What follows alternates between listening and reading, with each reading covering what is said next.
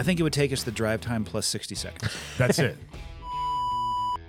Am I allowed to say that out loud? That was the name of the program. I don't know. Something like that. You just made that up. Yeah. I think you don't remember that term? Yeah, of course. Yeah. I just don't know if I want to say I'm sorry. it. That's probably classified. The Black Rifle Podcast starts now. Give me your legitimate feedback on this mustache. It's terrible. Yeah? Yeah. Why? It just makes your face look bad. Okay. Half What of about your you? face is bad. I like mustaches. On men, like just in general, like when you're walking around looking at men. Let me ask you this. What are you aiming for with it? Mario. Well, originally, so I dressed up as Mario for Halloween for the kids, and this is kind of like standard or standard operating procedure in the Hafer house is like I get my daughters all pumped up. Good. They kind of go to market with a plan, which is we're going to do all Mario characters, right? Like 4-person family, we're doing all Mario characters. You know, mom's going to be Peach or whomever, and everybody's going to choose one. This was a plan that was initiated by my 6-year-old. So I'm on board, man. Like my job is to like high five, encourage, and like make sure they're all motivated, not discouraged, right? Like hell yeah. So I started growing a mustache a couple of months ago for that. She told you that you were going to be Mario? Yeah. Based on what? Height, or was this weight? Probably both. Proximity to character? Well, I'm always Mario when we're playing Super Mario Kart. Oh, okay. So I'm always Mario. She's always Peach. Nara, my oldest one, is always Luigi.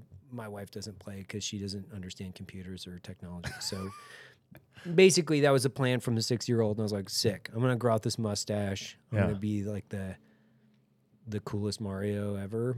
I'm the only dude that dressed up.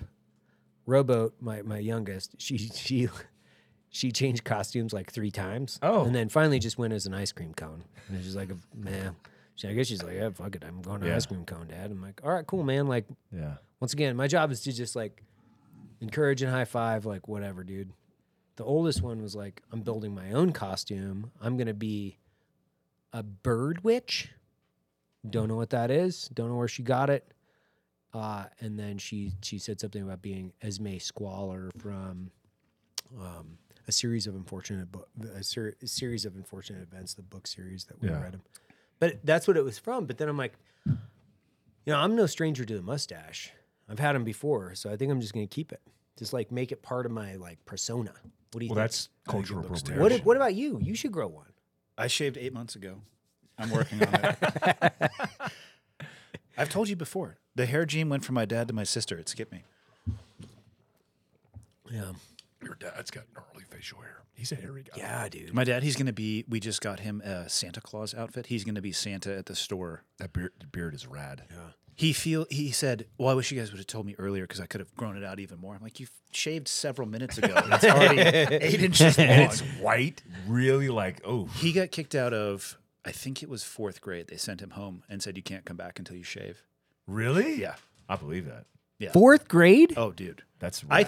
I feel like he has the kind of beard. He might be like straight raising it out of his eyes in the morning. Oh, because it goes up so high? That's like a Dick Marcinko beard. You remember that guy? Yeah, I've heard of him once or twice. But his beard would always go up to his eyeballs. eyes. Like his Tied into eyeballs. his Like, it was like, eyelashes. yo. Like, Yeah, cut- but was cut it some- cut real, some stuff or in was there. that Steven Seagal type hair? Yeah, a little that's bit of fair. spray, a little bit of add-on. Right. You know? Yeah. What's his reputation amongst team Marcinko? guys? Yeah.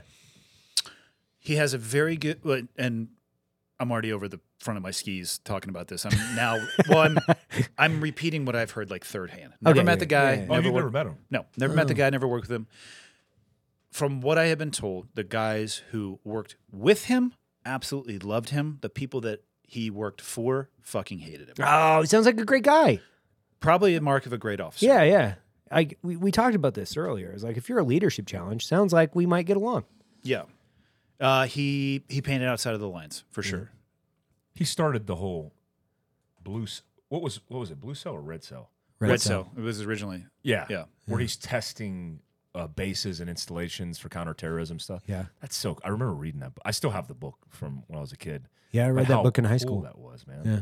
Where it was like, dude, this is a job. Like you could test and assess security, and then SF had that for a period of time, and I remember hearing the stories about them doing like smuggling guns through TSA and. Better question is why isn't anybody doing that now?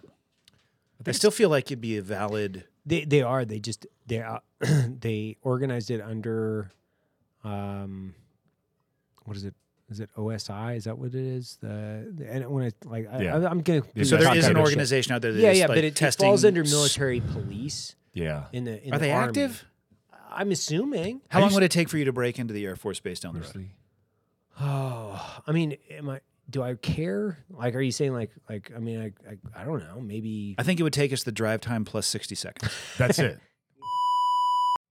Am I allowed to say that out loud? That was the name of the program. I don't know. Something like that. You just made that up. Yeah. I think you don't remember that term? Yeah, of course. Yeah. I just don't know if I want to say. I'm sorry. It. That's probably classified. Well, anyways, that program was the assessment of like teams getting designated to go test. This is I feel like 20 years ago. I feel like it's not happening in the modern era, and I feel like there's still an absolute need for base security assessment, penetration, after action reports, like it's all weak. that. You know it's weak. Yeah. Like base security is like. No, I'm not joking. You would take us drive time plus 60 seconds to get on that Air Force Base. Oh, easily.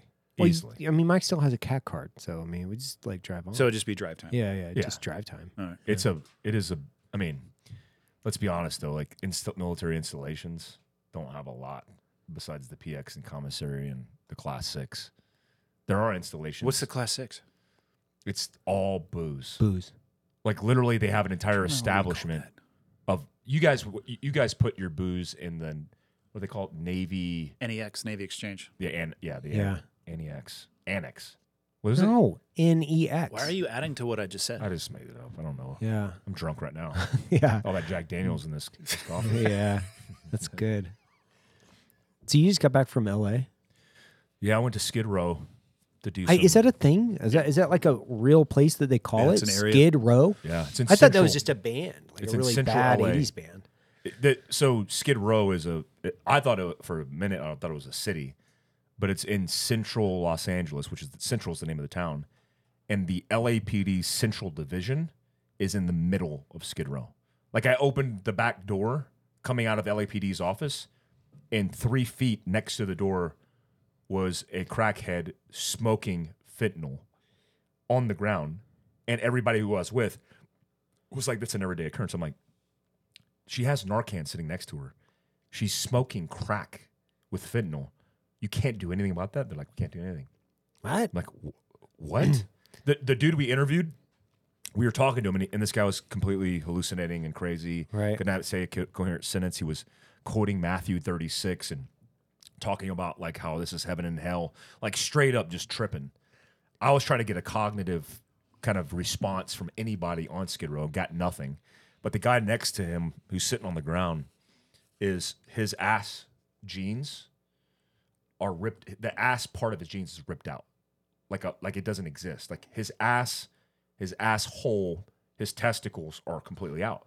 And I'm like, well, the dude's obviously missing clothes. It's a problem. That was on purpose because he is the girlfriend of the guy, which is what they commonly see for easy access. And while we were sitting there, he was tripping. He had just smoked crack. Like his pipe was in his hand. The guy I was talking to, I was interviewing, had a razor blade in one hand, holding it, and a crack pipe in the other hand, and was talking to me about God. And the guy on the ground, I saw him out of the corner of my eye because I'm trying to keep an eye on both of them so I don't get shanked and killed. Yeah. The guy on the ground starts yelling at people driving by, and then he shits on the he sharts on the concrete. He pukes 3 carrots onto the concrete, and then like falls over and picks them up and puts them in his cup of noodles because he just crushed a cup of noodles. Right. And then shakes it off in about 10-minute time, and then gets back up and then walks away to go smoke some more crack.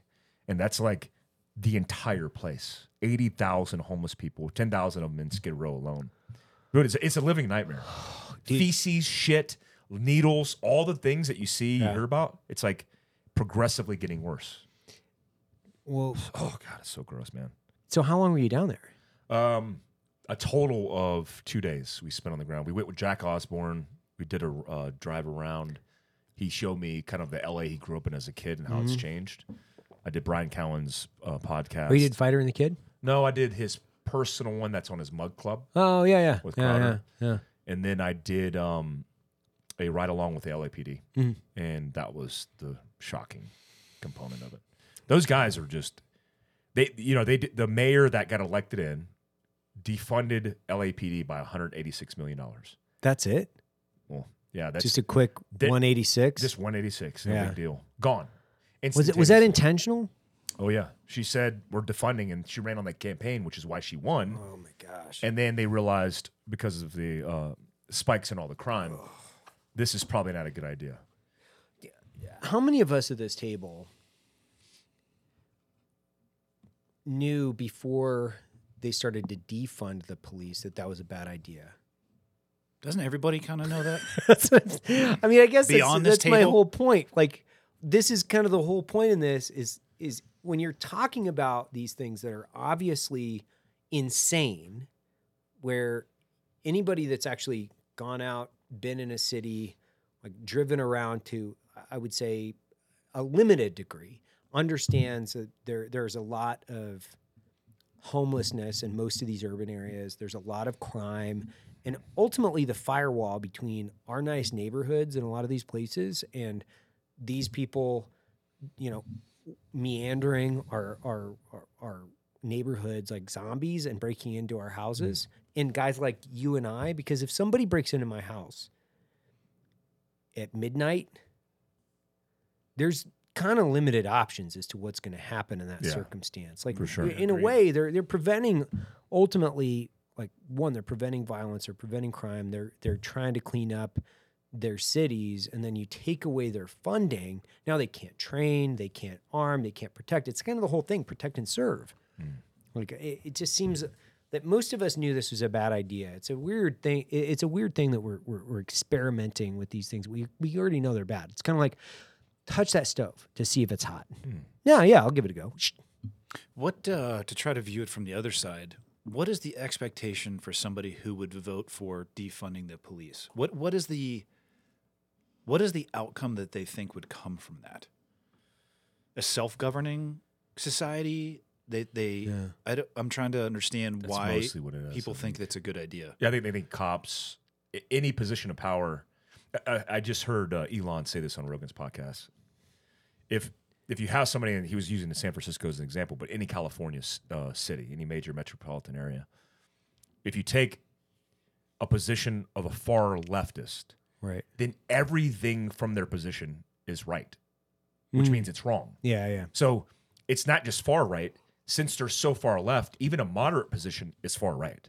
So literally, if you're a far left human being, there's nowhere to move on the table except your position. And if you don't agree with that position, if you don't agree that defunding the police without a conversation, like no conversation, that's the standard, then every position, even a moderate one where you say, well, wait a minute, maybe we should reallocate funds, fund the police, but look at the funding and pay attention to where the money's going, right? Let's not militarize all this stuff. So when you go to here's what's crazy is Proposition 47, which happened in 2014. Me and Annie are both from California. Like, I love that place. The state is beautiful. The people overwhelmingly are good people. When you take Proposition 47, it came from a far left position, which was decriminalizing drugs and we'll call it petty crime, to a lesser charge, a misdemeanor. The problem with that, which, dude, I had a light bulb moment when the police officer that I was with said this. He said, when I was a police officer nearly a decade ago, there was 8,000 homeless in all of LA. Now there's 80,000 in a 8-year span. He said, when you had somebody with drugs, they took the drugs before fentanyl even existed. They got prosecuted and they got put in jail. Well, what happened when you went to jail? You got rehabilitation, and you also got cold turkey. Like, you got off the streets, right. You got the help that you needed, and then there was a percentage of those that actually came out and were rehabilitated. Now there's no option for rehabilitation. So now, because a cop sees a guy smoke crack out the back door of LAPD, he won't touch him, because he takes him, he puts him in, he'll get a zero bond. he'll plead lesser to a charge or not even get prosecuted. I mean, the cop that I was with got punched in the face. There's 12,000 officers required as a statute in LA. Right. That's 24 precincts. They have 9,000. Out of the 9,000, they have 1,000 that have been injured on the job, and a low statistic of those people who assaulted police officers being charged. So you could assault a police officer, which used to be a felony. Now they're not even prosecuting it.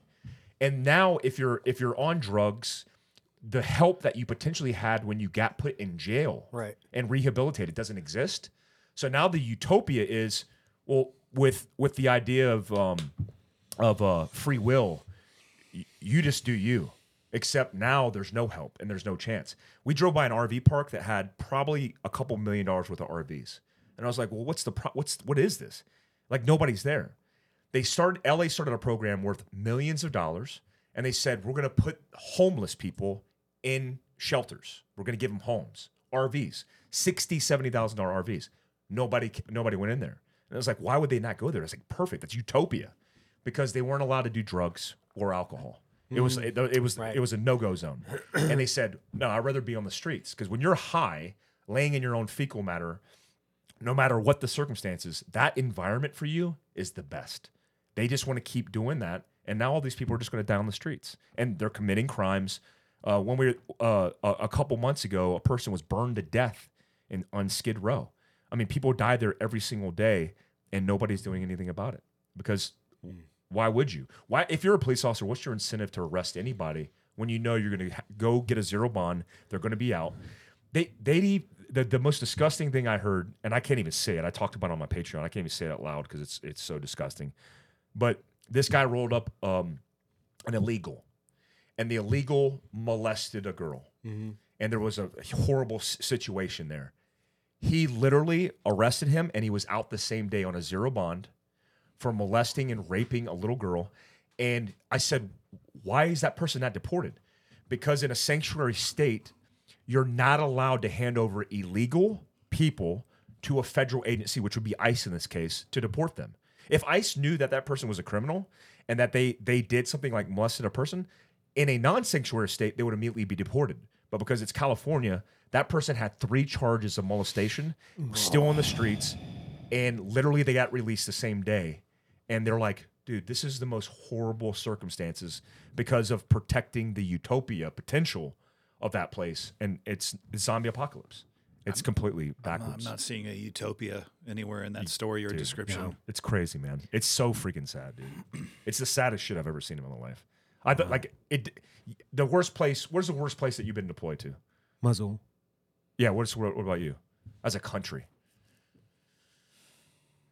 Deeply remote, like Afghanistan. Yeah. Mine was Yemen. Parts of Yemen with everybody chewing cot and just high, and it was gross. This place is like a 3X on that. Yeah. And I'm like, these are Americans. And the standard protocol is like, people were like, that's what they voted for. They get what they deserve. It's like, dude, come on, man. Yeah. These are like American citizens that are laying in their own fecal matter, and the system has completely failed them. Politicians have completely failed them. Proposition 47. Yeah, I'll kind of come back, because it's like Mosul, or there are places in Afghanistan. I mean, you would be heartbroken every day just driving through different cities. I mean, I remember very distinctly, the streets of Kabul are in, God, where else were we at? I mean, I'm trying to think. There's like Sinjar, Telfar, which is in Iraq, and different places where like the homeless kids were everywhere. They were filthy. They looked like, 17th century chimney sweeps. They were living on the street. They were begging for money. And then somebody explained the way it worked from a logistics perspective, because ultimately there was bigger kids or adults that would send kids out into the streets to beg for money, and then they would beg for money and then pull all the money back in, and then essentially to an adult, and then they would give them like a piece of bread for their money that they would beg for. But you'd have kids and people that were, injured and people that were born without different limbs. And I remember seeing this guy who was born without, it wasn't, you kind of tell that the lower half of his body was deformed. It wasn't blown off. And he had gloves on and he was walking around on the street on his knuckles, basically completely dirty, asking for money, asking for food. And that was everywhere. One of the things that I've really been thinking about in the context of these places that we've been and the things that we've seen is that we get inoculated to the worst environments, kind of the worst of what humanity has to offer. We just get inoculated with it because you're just driving past this stuff. Like, I remember early on, we used to throw water. Mm. Well, that went away. Bottles. You remember that? Yeah. And they would that went away. Beat each other. Well, no, I remember the first time I saw it was like I threw some water out to some kids and it was whack, whack. The kids just started beating the shit out of each other for those water bottles. Like, okay, won't do that again. Lesson learned. And then you can't do anything. There's no direct benefit because there's so much. It's like shoveling the tide. It's not going to work. There's just so much you can't do. And you see this happening. I mean, I see it here in Salt Lake. My buddy Tom from Alpha Munitions, he calls it the homeless industrial complex. So there's an entire economic incentive that's subsidized by nonprofits, cities, states, and the federal system that essentially props up these organizations to solve homelessness. Yeah. Well, what they're doing is they're basically transferring wealth from the people that are donating the money and or taxpayer dollars into a system that is flawed and failed to people that are supposed to be organized against solving the problem, but all it's doing is accelerating the problem. So they're spending more money than they ever have, and they have more homeless. Well, you can draw a line, kind of a direct relationship between the money that we're spending in our country against fighting homelessness and the amount of homelessness. It tracks almost identical. The other thing that I was thinking about was like, have you guys watched any of these documentaries on Big Pharma?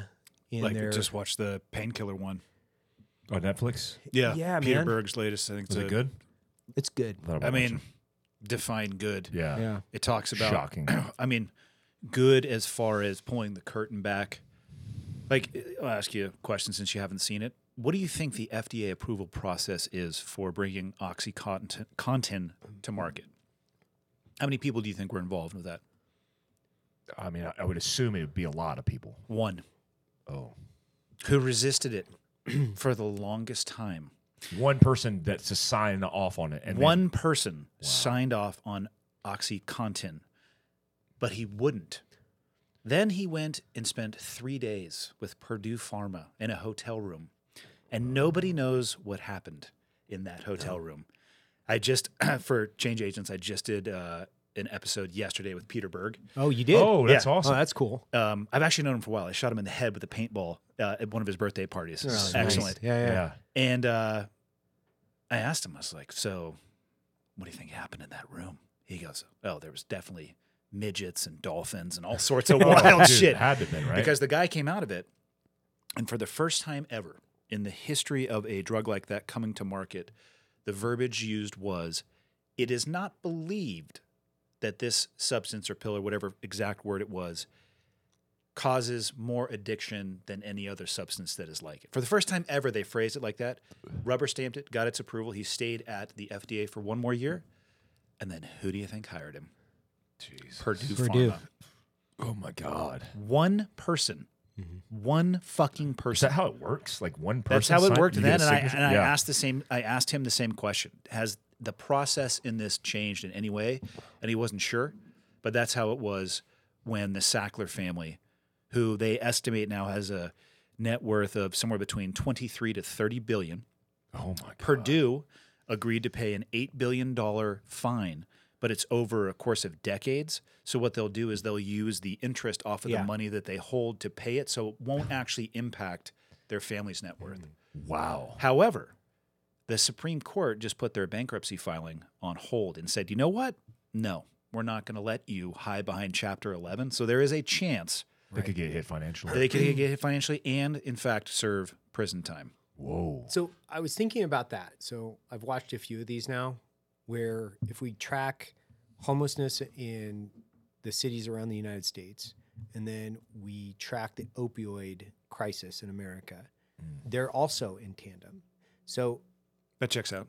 I truly believe, and this is a hypothesis, but I think the accelerant from drug addiction in America and homelessness was facilitated by big pharma. That's my hypothesis. Because before, these were really restricted drugs. You couldn't just go get them like from your pharmacy. You couldn't get a prescription for them. Well, you could. I don't want to say to the ease in which they were available, to the method in which they were pushing these drugs, marketing them, getting them into the hands of the civilian population.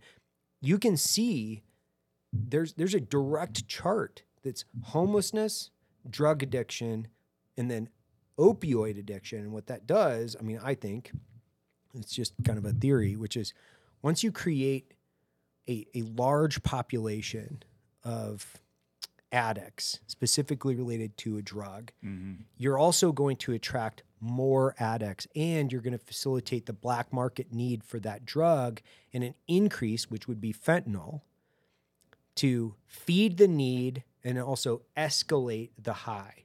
So I mean, I don't think I've seen or heard this case, like this case position. And obviously you guys know I'm not an attorney. I just like to play one. But I think that there's more here. I think that you could get your picks and shovels out and quite literally start pulling apart homelessness, the opioid crisis, oxy, fentanyl, and like pull the whole string apart and say, you guys might be responsible for what's happening or be the catalyst to what's happening in a lot of our cities. That could be complete asinine shit. No, it would blow your mind. Yeah. It's scary. Like the nonprofit thing I saw on the ground there. I try to talk to people from nonprofits. Yeah.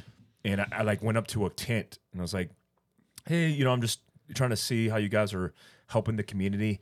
And the dude was like, I ain't talking to you. I'm like, okay, cool. Can I talk to somebody about like what you guys are doing? And I'm just looking to like tell the story of like how you're helping and shaping the community. Like we don't talk to anybody, but you could talk to him. If anybody's gonna give permission, it's him.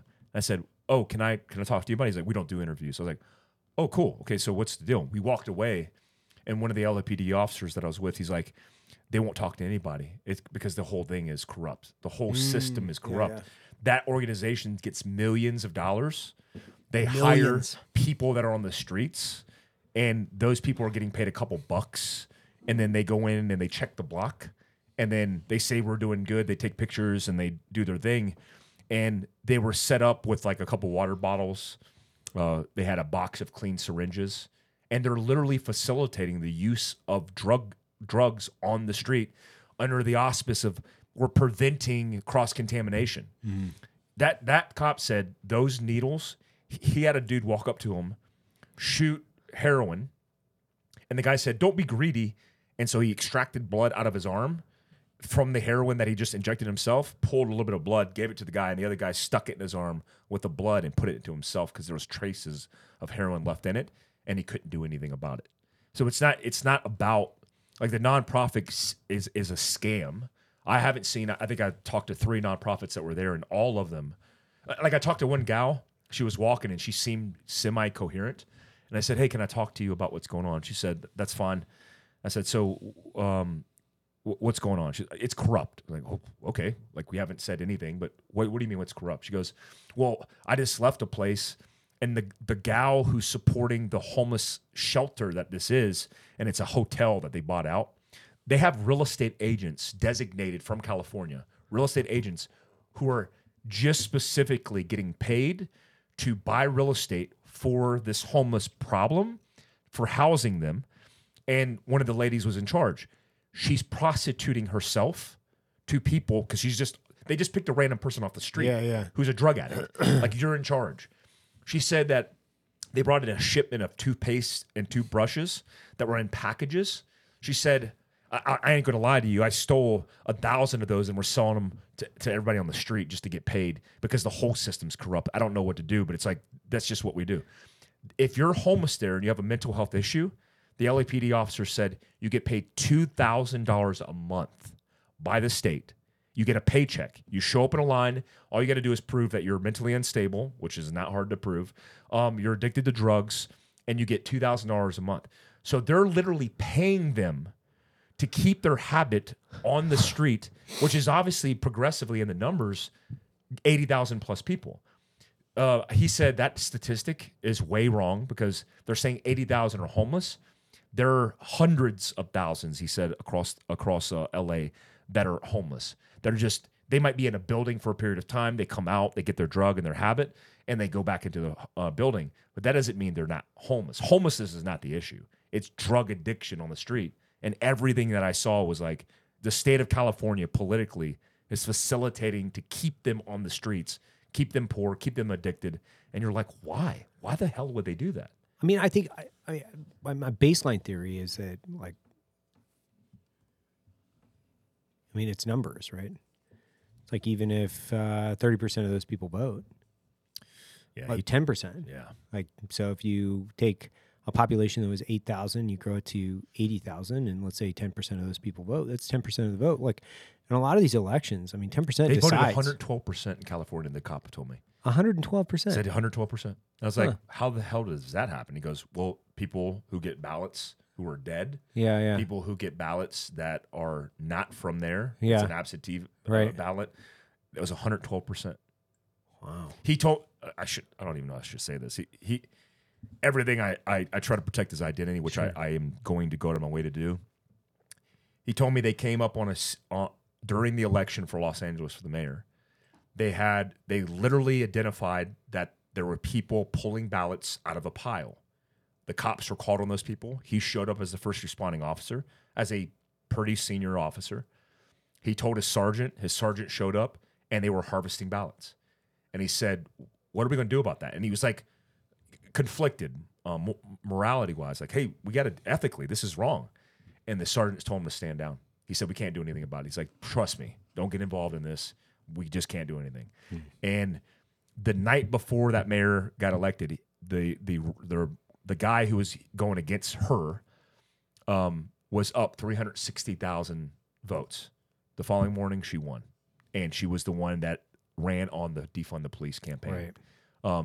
He said his votes weren't counted. He's seen the fraud take place with his own eyes. But if you mention that, even in this podcast, unfortunately on YouTube, it's like everybody gets up in arms like, no, that didn't happen. You're a conspiracy theorist. It's like I'm just regurgitating what he literally and factually went through and saw in the corruption of that state and the election process. And now you're like, the whole system's rigged. Mm-hmm. You can't win. If you're a Republican, conservative, standing for values, I've never met. I trained in California. I started Philcraft in California. I was born in California. I've never even met a liberal person from California. Even if I did meet a liberal person, they have conservative principles and values. I don't even know where the shit comes from. That is interesting because I don't know anybody either. I've never met, dude. Maybe I don't run in those circles, but I've never. Of course, we don't. Like, we don't run in those circles, but I mean, even Silicon Valley guys that I've met, they're completely closet conservatives. Yeah, which is, I don't understand it, man. Gavin Newsom, like, really? You're gonna vote for that dude? Larry Elder wasn't the best option, but he's a black conservative, fits all the metrics of like that movement, and they canceled him, and he didn't even come close. No. It's fucking insane, dude. Well, I think I was reading something the other day about how there are multiple choices based on, we'll call it international political ideology, and we'll call it, the liberal. Oh fuck, yuck. You need to water that down. Liberalism versus like communism. Like, we'll just say like Democrat or Democratic Republic versus communism. For a long time, it was like, we were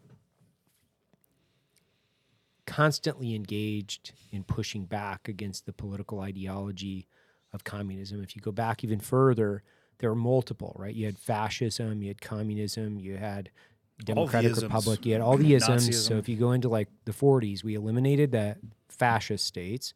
We essentially made two different political ideologies internationally, and then we went to war through proxies and through the Cold War in order to eliminate communism. Well, from an ideological perspective, there's a lot of people that felt, and they live in their intellectual ivory towers. They've been isolated, and they essentially felt like they won. And now what's happening is you have this entire movement around like, this is not working the way you guys have laid this out. And ultimately what you're doing is you're involving socialism within the Democratic Republic. So you're infusing this and you're changing the way that the fiber of our political ideology to a point where we don't recognize it. We're just like, this isn't working for us. We're not recognizing this. Like, our country was supposed to be getting better. Outside of the global war on terror, we haven't had an international conflict for our sovereignty since 1945. So this myth that they sold us that our country was going to continue to evolve, that this political ideology was going to ultimately prevail, and then now we're seeing this infusion of a completely different political ideology that we don't recognize. We're saying, good gosh, or good God. I sound like I was like, you went to the Mormon church just then, but gee golly. Gee golly, guys. Oh my goodness, fellas. We don't recognize it. We're like, and two, this isn't what we signed up for. We didn't sign up for this. Ideologically perspective, when we some look at people it, are signing up for it, though. We have elected members of Congress who define themselves as a democratic socialist. What does that mean? Socialism that you vote for? It's socialism light. It's a gateway drug. It's like the end state is going to end up being socialism. But we have people in this country who are voting for that now. Yeah, I don't understand it personally. I don't have a solution for it though either. I don't. I think conservatives just in general. I mean, I think as we look at things, like, we're more willing to take responsibility for our actions. Like philosophically, like, we want to be radically free. Like, we want to be as free as possible. And there's like if we just bifurcate and look at things from two different sides, we say, I'm into freedom. That's what I want. I want as much freedom as I can have, and I'll take on the ownership of that freedom. Like, I want less government. I want less taxes. Like, I want all of those things. But that's very much a conservative view of politics. But then you have another whole side of the country that's like, I want you guys to be in charge of my things. I want you guys to be in charge of my destiny. I don't want to be radically free. I want to, capitulate my liberty to you because, somehow they think that mid and low level bureaucrats and politicians are more capable of running their lives than they are, which ultimately is weakness. Right? At the end of the day, it's like, you think that somebody else, and we see this in just general human psychology, people are always looking to offload their responsibility to somebody else. Like, they don't want to take accountability. They don't want to take ownership. They want to just say, hey, government, please take care of me. And I really think that's kind of the difference between what we're really talking about. Like, the root essence of it all is like, there is a portion of our population that doesn't believe in radical freedom. I do. Because radical freedom comes with it comes with responsibility, man. It comes with radical responsibility too. Do you think what you saw is salvageable? Yeah, I honestly do. Like, if you see, I'm so passionate about kind of showing that, and people are disheartened by it, and I'm like, it's as easy as taking Proposition 47 and shit can it, really. Right. I mean, it's definitive. Conceptually, perhaps. Well, it's definitive policy that has lapsed and broken down the fabric of basic law and order, right? Because a lot of it has to do with law and order. Like the zero bond concept, where if you were a criminal and I arrested you as a police officer, it used to be, depending on the crime and severity of it, I would hold you in a bond. And if you couldn't bail bond, then you literally would stay in jail. Sure. And so if you were the worst of the worst, or you just sucked, or you were just poor, you had to stay in a system. And that system, despite all the errors that the system is, was holding you. So now you have a system that at zero bond, no matter what the crime is, short of killing somebody, and even then it's crazy, the stories I heard, then you get spit out on the streets. So now you literally have no consequence for your action. So you're a criminal, you get released immediately after committing a crime, and I already made the mistake. This is too far too gone, and you continue to create the crime.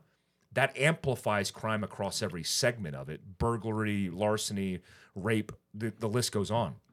So I think when you do things like, hey, Proposition 47, bad idea. Zero bond, bad idea. Yes, you create an issue supply chain wise. Right now, you're going to have a whole bunch of people in prison. 39 inmates this year alone in Los Angeles County Jail have died because they're living on top of each other because of so many criminals. So when you look at the problems they're having, the entire issue is based on supply chain. They're taking a very quantified approach to everything. They're going, oh, listen, we don't have enough room in these jails. All right, create a proposition that's going to allow people to be on the streets instead of in jail. And that makes us look good because we're not putting people in jail that smoke marijuana. It's like that was the concept. That hasn't translated to what's on the ground. And when I see people on the ground, it's like, you smoke crack on the streets on a playground. That should be illegal. It actually is. If we just enforce that law on that person who smokes crack, yeah, it's going to be hard. They're probably going to die in jail because they've been on crack for 5 years. But putting that person in jail is a safer place for the community and also a safer place for them. Very hard and difficult circumstances, but you could see where the policy is affect on the ground execution of enforcing law. And now all the law enforcement officers are like, I'm not even going to do my job. I don't even want to answer a call. I'm not going to even engage with this person because I don't want to do anything. And then the innocent person dies or the criminal takes advantage. And it's created this whole culture of bureaucracy that's like a really poorly ran business. And so you go out there and everything's inefficient, everything's bizarro world, and you're like, you just need to burn everything to the ground and start over, or just start enforcing at the beginning like the laws. Right. I talked to detectives, a female detective in LAPD's one of the departments. I don't want to mention the department, but she was telling me about one of the crimes that they changed the law on, and it had to do with sexual assault. If you penetrate another person's body, sounds crazy, but if you penetrate another person's body, and that person did that to you, that used to be sexual assault and used to be a felony. Right? Because you're sexually assaulting another person. Now, if you do that based on instances, which I don't care to describe, if you go up to somebody and you penetrate them with your finger, it's now no longer a felony. So you could be the pedophile uncle, you could be the rapist, whatever. You penetrate somebody with your finger, and that person says, this person just penetrated me with your finger, that's a misdemeanor. So now you think about like loopholes. What I've discovered in the conversations with these officers, all these criminals who are career criminals know all the loopholes. Oh, of course. They know them all. So now they know what they can get away with. And so they'll do the sexual assault. They won't use their penis to do that because then that's another level. And they could literally do that and it's fine. They could run around the town molesting people by doing that, and it's a misdemeanor. They'll be out of jail after they process and a zero bond. And you're like, oh my God. So this is the breakdown in how you get to a zombie apocalypse. This is what the zombie land looks like. And what I tell people, especially conservatives, because we always think it's a leftist problem. We always think it's a Democratic problem. It's like, dude, that is a couple policies gone bad where it could happen in downtown Provo where Fuel Cafe HQ is. Salt Lake City, like driving into here, the RCC. That little tent crowd has doubled since the last time I've been here. Yep. I think I was here last Monday. When you look at that, it's like, dude, it only takes a couple radical ideas, laws to be passed under your nose when you're not paying attention, and the saving grace is paying attention. Like nobody wants to pay attention because everybody wants to virtue signal about it. It's like, do you know who your mayor is?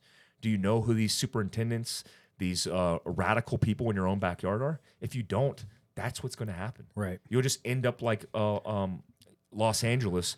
And Los Angeles has always been bad. I mean, the Skid Row has existed since the 1920s, but it's progressively in a very, which is a great word to use in the terminology, progressive, a very short period of time has amplified and dialed itself up. And I'm scared. I'm scared Kalispell. I'm scared Provo. I mean, a BLM protester shot and nearly killed a man at a BLM protest right down the road. It's like, why is BLM not outraged at the overwhelming African-American population of homeless in downtown Los Angeles that literally are dying by the day and nobody cares. It's like, well, that's not their mission statement. It's like, I thought their lives matter is the mission statement, but nobody's up in arms about any of it. It's not their problem. They don't pay attention to it. It's sad, man.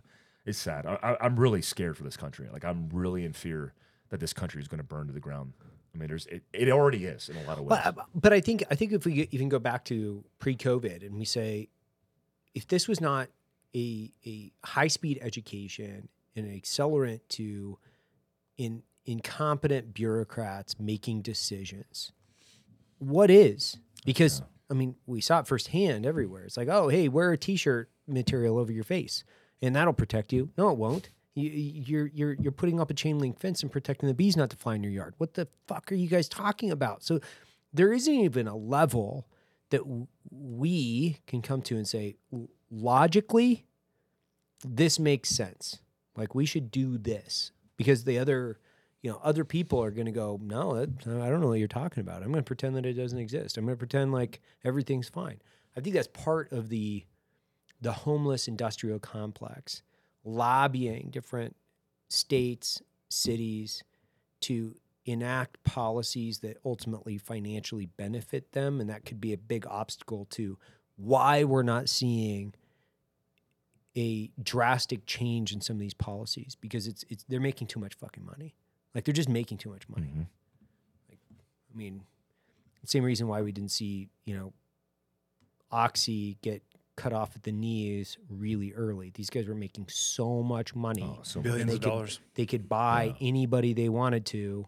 So these complexes that we have, to be fair, I'm a capitalist, but there's a certain point where the charter, what is your duty, your responsible, the ethics involved in being a politician and a leader, like, they got to blow these people out when they're discovered. Like, a great example is they're too intrinsically tied. Yeah. to tie it to what you're saying about COVID, and it ties back to the conversation I had with Berg. The strategy around OxyContin and Purdue Pharma and the amount of money that they made, and they spent tens of millions of dollars a year on marketing. They'd go to colleges and they'd buy. They would recruit hot young men and women, and they would go and take doctors to lunch and luncheons and events, and they would do these huge events, and everybody would get fucked up and all of this stuff. And it was all, they could pay that because they were making so much. And I'm not a conspiracy theorist by any stretch, and I'm sure that the COVID vaccine did some great things and saved some lives. And my thing is make an educated choice, right? If you're in a low-risk category, make a low-risk category choice. If you're in a high-risk category, make a high-risk category choice. Do whatever the fuck you want to do. But let's look a layer deeper.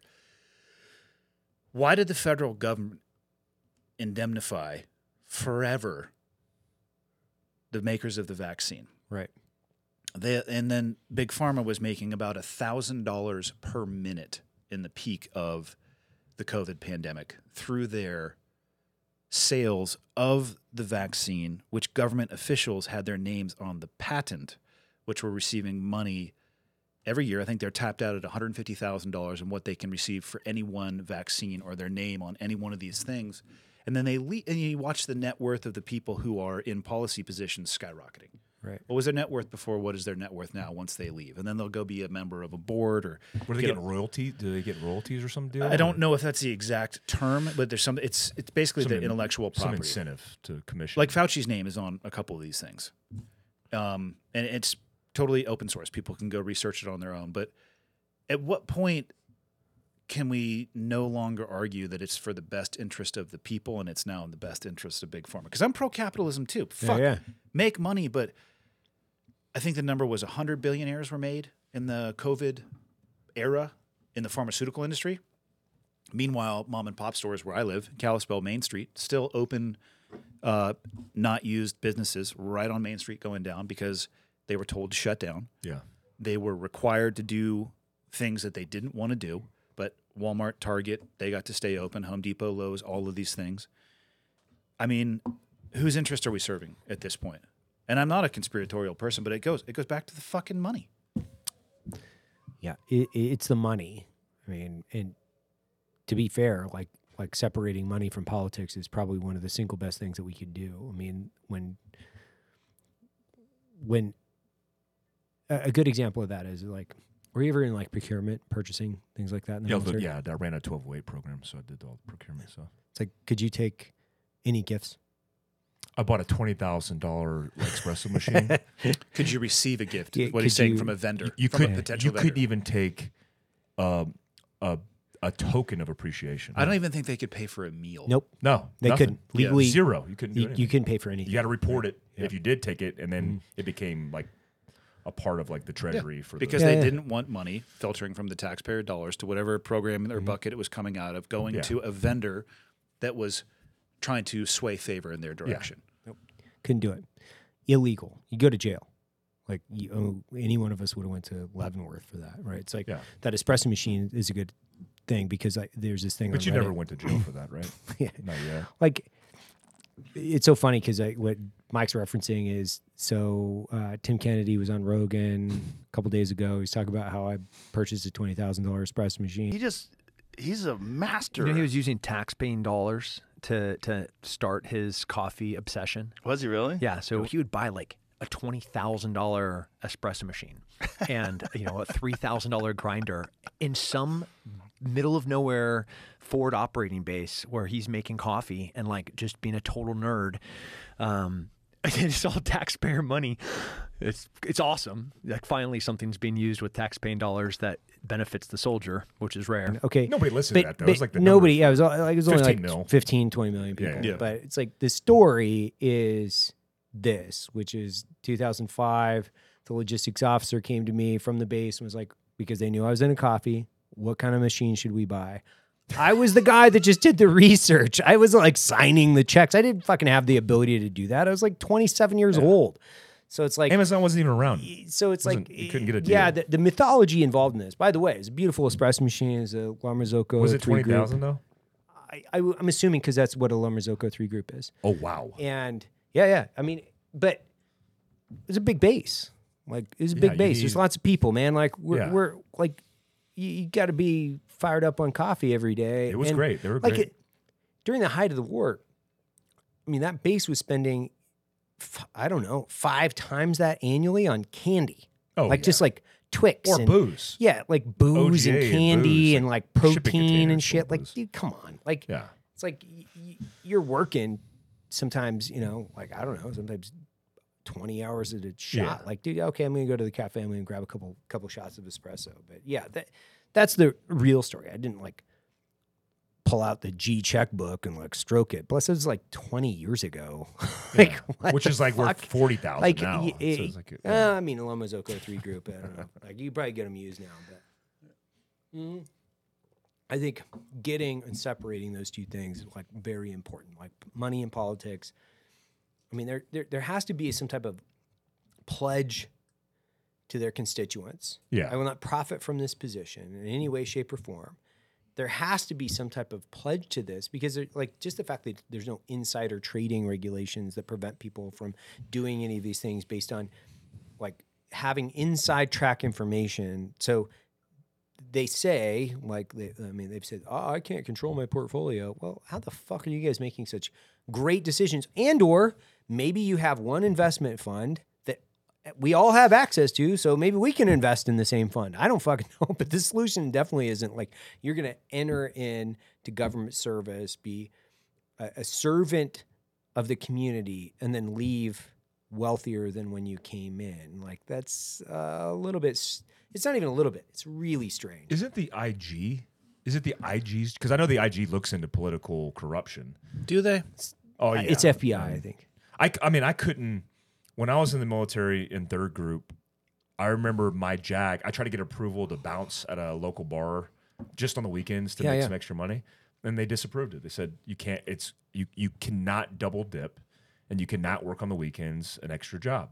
It's conflict of interest. Right. I'm like, what interest? I'm like, I'm an SF guy, downrange all the time who wants to make extra money, a couple bucks, really. Right, yeah.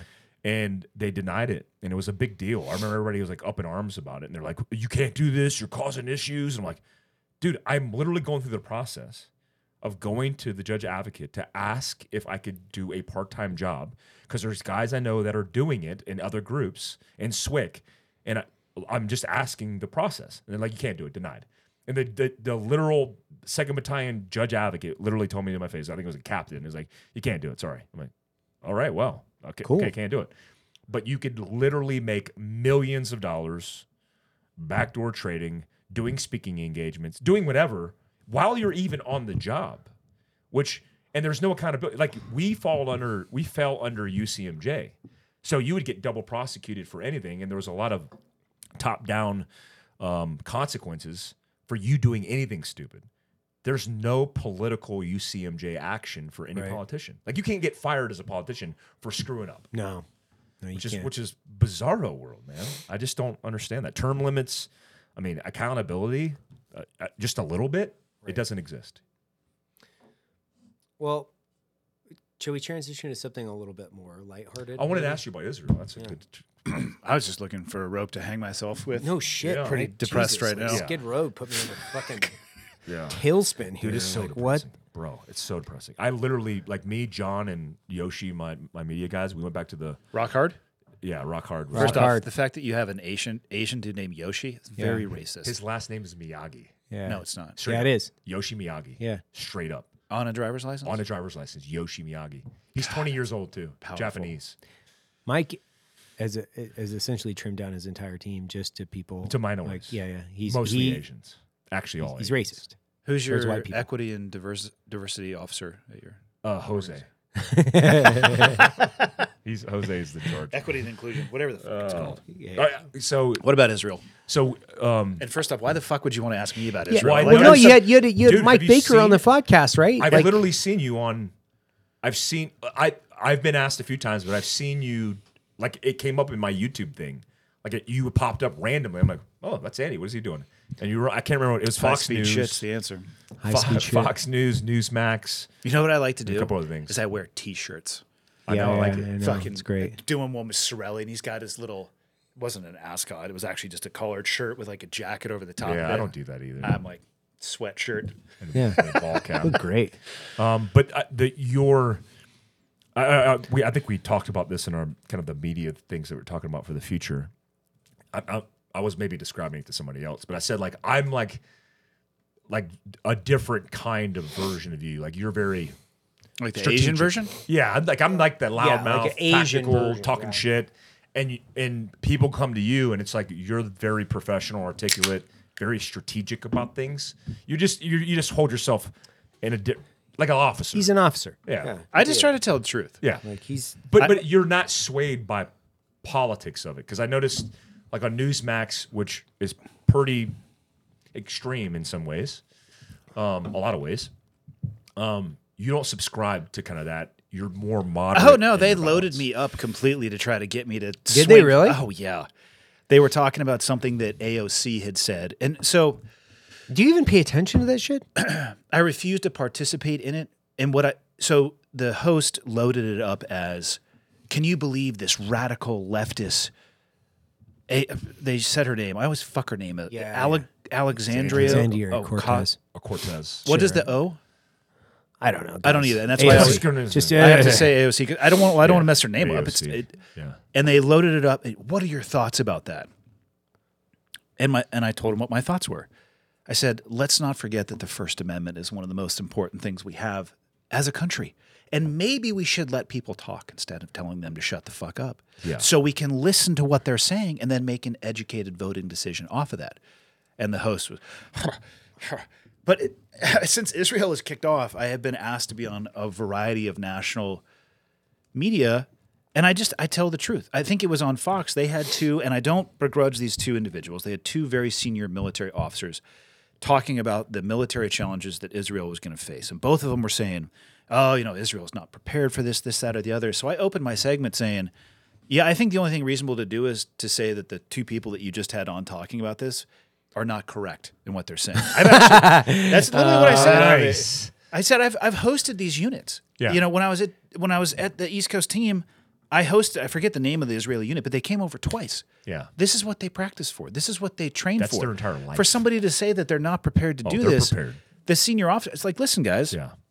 maybe it's been a while since you had some dust on your boots in a war zone, and that's okay. Yeah. But just stay inside your fucking lane and Yeah. don't sit there and Don't say that make this shit up you don't know organization about. is Yeah. not prepared to defend itself. I'm actually going to start saying no to almost all of those things. I am so tired of the childish, absolutely childish. I forget the last one I was on. There was a previous Marine that was on, and for some reason they started talking about mass shootings.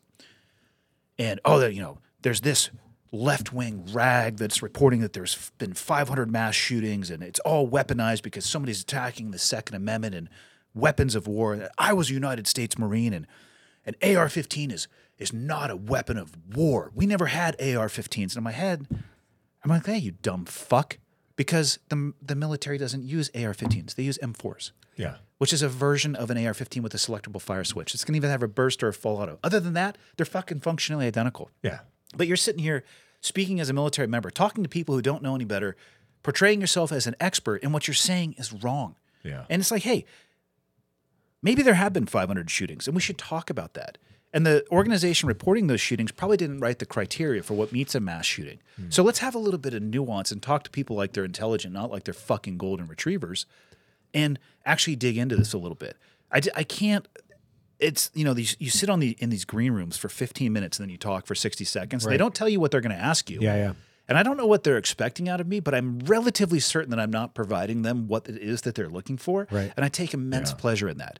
They want the Because you can just see the host. They're just like, over to you, Mr. Whoever. And they're like, fuck you. Bye-bye. I'm just like, can I leave now? I don't want to participate in that system. It's fucking pandering is what it is. And it's sad. It's at the highest levels of traditional media sources and outlets. I fucking hate gross, it. right? It's gross. Well, there's a whole series of talking points that you have to adhere to in order to.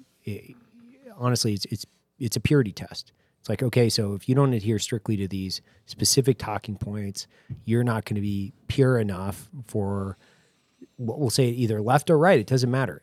If what do they say? Like, people on the fence get skewered or something like that, or you're going to be labeled as this or that. And like conservatives are the same way, right? If you're not adhering to a very, you're a rhino, whatever it is. It's like, I mean, I've heard it a million times. Like, I'm way more conservative than some people that are considered conservative on different policies. And yeah, I'm a little bit less on some others because, to be fair, it's kind of based on your experience, your intellect. Like, how are you making decisions?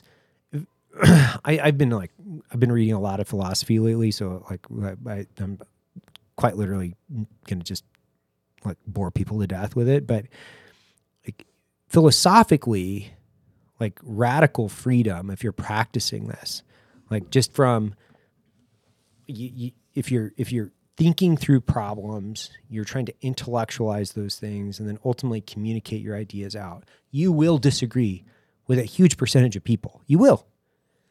But that's what we should be all really invested and interested in, because the way you're going to like have a true meritocracy, it's like, may the best idea win, right? And you throw that idea out, you let the crowd just devour it and tear it apart, and then you come out with a different idea, and then you evolve into the next circumstance, and you can change your mind. That's the other thing, is that there's no ability for some people to take context and say, we can evolve and change our mind. We might change our mind in 10 minutes and say, you know what, I've changed my mind. I've changed my mind on that point. I don't need to actually have a strict policy idea that I have to follow for the next 5 decades. Yeah. And if not, then you're going to be burned at the stake. No, we should be like really listening to people and trying to get, like, I was having this like super fucking engaging conversation with Eric Weinstein. Like, and it's not a name dropping thing. I was just like, I went down, I had dinner with Brian Relatively Callen. intelligent human being. Like, we had dinner with Brian and Eric and I stayed up till like, I don't know, 1 a.m. at Callen's kitchen table. And, you know, if you guys don't know who he is, he's got a PhD in mathematics from Harvard. He's a former professor. He's a brilliant human being. Like, he's amazing. Like, he can talk 10,000 feet above you intellectually at any point in time, but he has the ability to come down to your level. So come down to dum-dum speak and say, hey, this is kind of the way that you should simplify this. And like, you know, we're just like having this open forum conversation around all these different really complex ideas. And it was really refreshing because isn't that nice to have a fucking open dialogue about different ideas and not necessarily we were disagreeing. We weren't disagreeing. We were talking about the Israeli conflict. And one of the guys at the table, who's also he's more liberal than we were, and he was talking about how Israel just needs to go in and like just turn the place into a parking lot in Gaza. I was like, you can't do that. Like logistically, like geopolitically, like that's an easy button, and it seems like. From a what I would say is a simplified geopolitical position, yeah, but no, you have to go house to house, tunnel to tunnel. You have to eradicate terrorism where it exists, but you cannot roll up an entire civilian population within this engagement. One, it's unethical because we have the means in order to do this, and unfortunately, it's kind of the way it needs to be done. It has to be done house to house, block to block, and you got to push all these. Like, that's my position on it. Now, every one of those guys, like, they're shitbags. Like, every one of them. Like, we all agreed on uniformity They're on not that. freedom fighters? I thought they were. Yeah. But we were disagreeing. We were agreeing, like, hey, this is a problem that has to be identified and ultimately eliminated. And, like, there's things that we have to do. We were disagreeing on the fact, like, there are things that we can and can't do. I'm like, guys, like here's the brass tacks of this reality, which I've seen firsthand. It's also not that easy. It's not like easy. You can't just snap your fingers and do a ground invasion in an urban area. You have an entire logistic support element that has to be spun up behind that. Mm-hmm. There's really complex planning that goes into this. Like, this is a very sophisticated operation that's going to take time. And you and I talked about it the other day on the podcast, but you know, I was just speaking from like boots on the ground experience, and ultimately, you know, I'm going, yeah, you can't turn it into a parking lot, dude. It's not the way you can't. Sorry, you just can't do it. Like, plus, once you engage with that level of weapon, once you introduce a nuclear weapon into a war, the game changes and it escalates to strategic level nuclear power instantly, overnight. Now everybody with a bomb has an interest. More importantly, now you've escalated into that level of a conflict overnight. It forever changes the way that you're going to engage with war. It also forever changes who is involved in the war. Like, and they were like, we were beating it around. It was a fantastic conversation. Like, the guy is like amazing, but he's like, he really got me thinking as to, you know, one, I've got to spend more time reading. Just got to spend more time reading. I mean, the guy's. You could read every book in the world and still not be as smart as that dude. But the goal would be maybe 10%. Like, you know, maybe 10%. Next level intelligent. Right? Yeah. Like, he's so fun. Like, the guy's like incredibly. He's so much fun to spend time with. Callan will shock you too with how well read and traveled he is. He's super intelligent. Callan is. I told him he's 10% less than Theo Vaughn, and he took that to heart. I was just joking. He was very bummed out by that. I think he's one of the funniest human beings, but he's also very intelligent. Yeah, it's crazy. He unpacked the entire. He lived in Lebanon for 5 years. Woke movement to me. He understands. He unpacked the entire thing, like the non-binary. Like, this is where it evolved. This is where it evolved from. This is the history and the context behind it. And it's like, where's the fucking joke? Yeah, because I'm trying to find a joke in this. He's serious. And he's like, serious. I'm like, Brian, turn the comedy back on, man. Like, come on, man. I'm trying to have fun here. I'm trying to fucking laugh. I gotta piss really bad. Yeah, go piss. Can I pee? Yeah, go pee, man. Okay. I was gonna ask you before I pee. Would you consider starting your own kind of? Shut up. What was the question? Would you consider doing your own segments of? You're the only guy in our network that doesn't do that. That doesn't talk about the issues, except the national media segments. You do. We do it on a podcast. Yeah. But you do too. You talk a little about bit shit on your podcast. I think you should both do segments in talking about these issues. I think people would. people need voices they can trust, and there's not many voices that people can trust nowadays. I'm not against it, but I would have to keep it inside of tight brackets of things that I understand. Yeah. Counterterrorism, national security. I mean, I can give my opinion to people if they're curious about certain topics. I think it's very important to be clear about when you're talking about from your own personal experience or just an opinion that you may have based off your experience in life. But you're good about setting that up. Like, hey, I don't have an experience, but here's my opinion versus, I spent a lot of time doing this, which I think like when it comes to the election, when it comes to politics, national security, foreign policy, people don't have voices of, I mean, like you said, those officers in that conversation were totally making shit up for the talking point.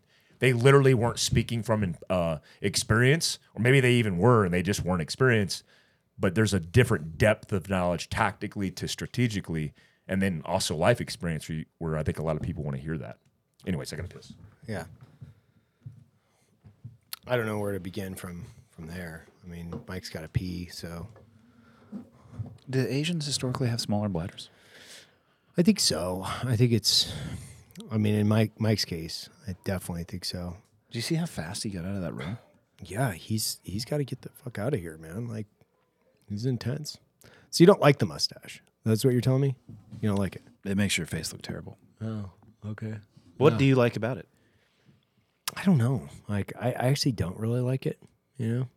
I just, my wife likes it for some reason. I think she likes to think maybe I'm somebody else. You know, like, look You at should me. dye your hair.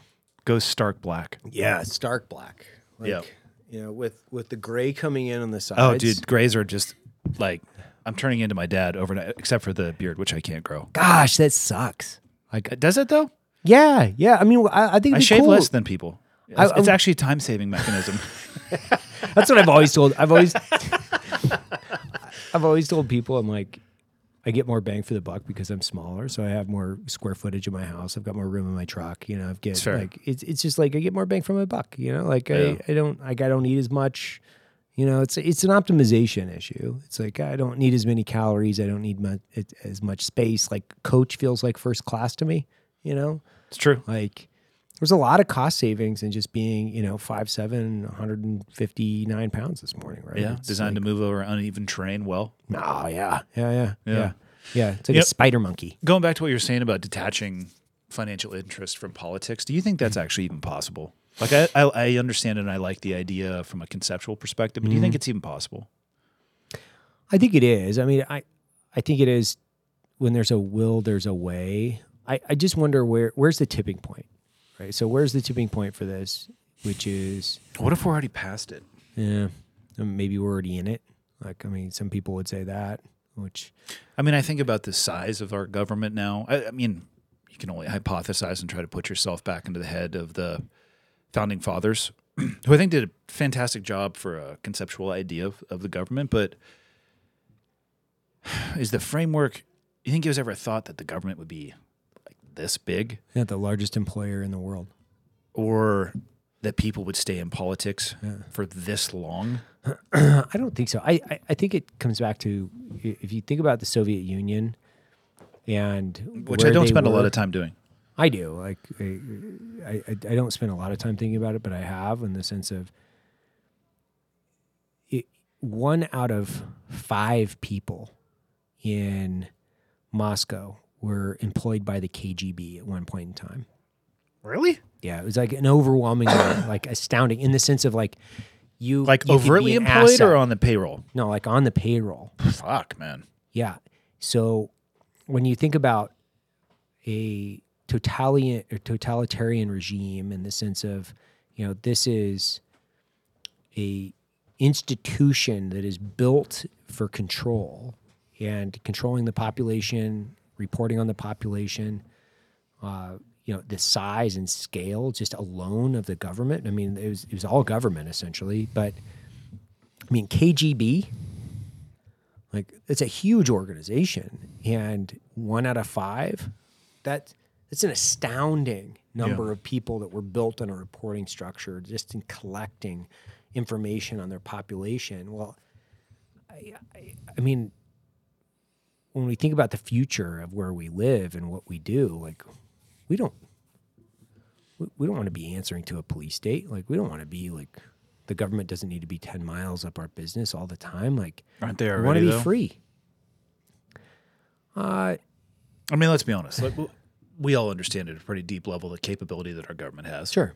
From a collection perspective in a digital and electronic world. And, I don't think that there is somebody like tasked with monitoring. I mean, maybe Mike, because he's a domestic terrorist. Sure. Perhaps you were flirting with that at some point as well with your radical right coffee company.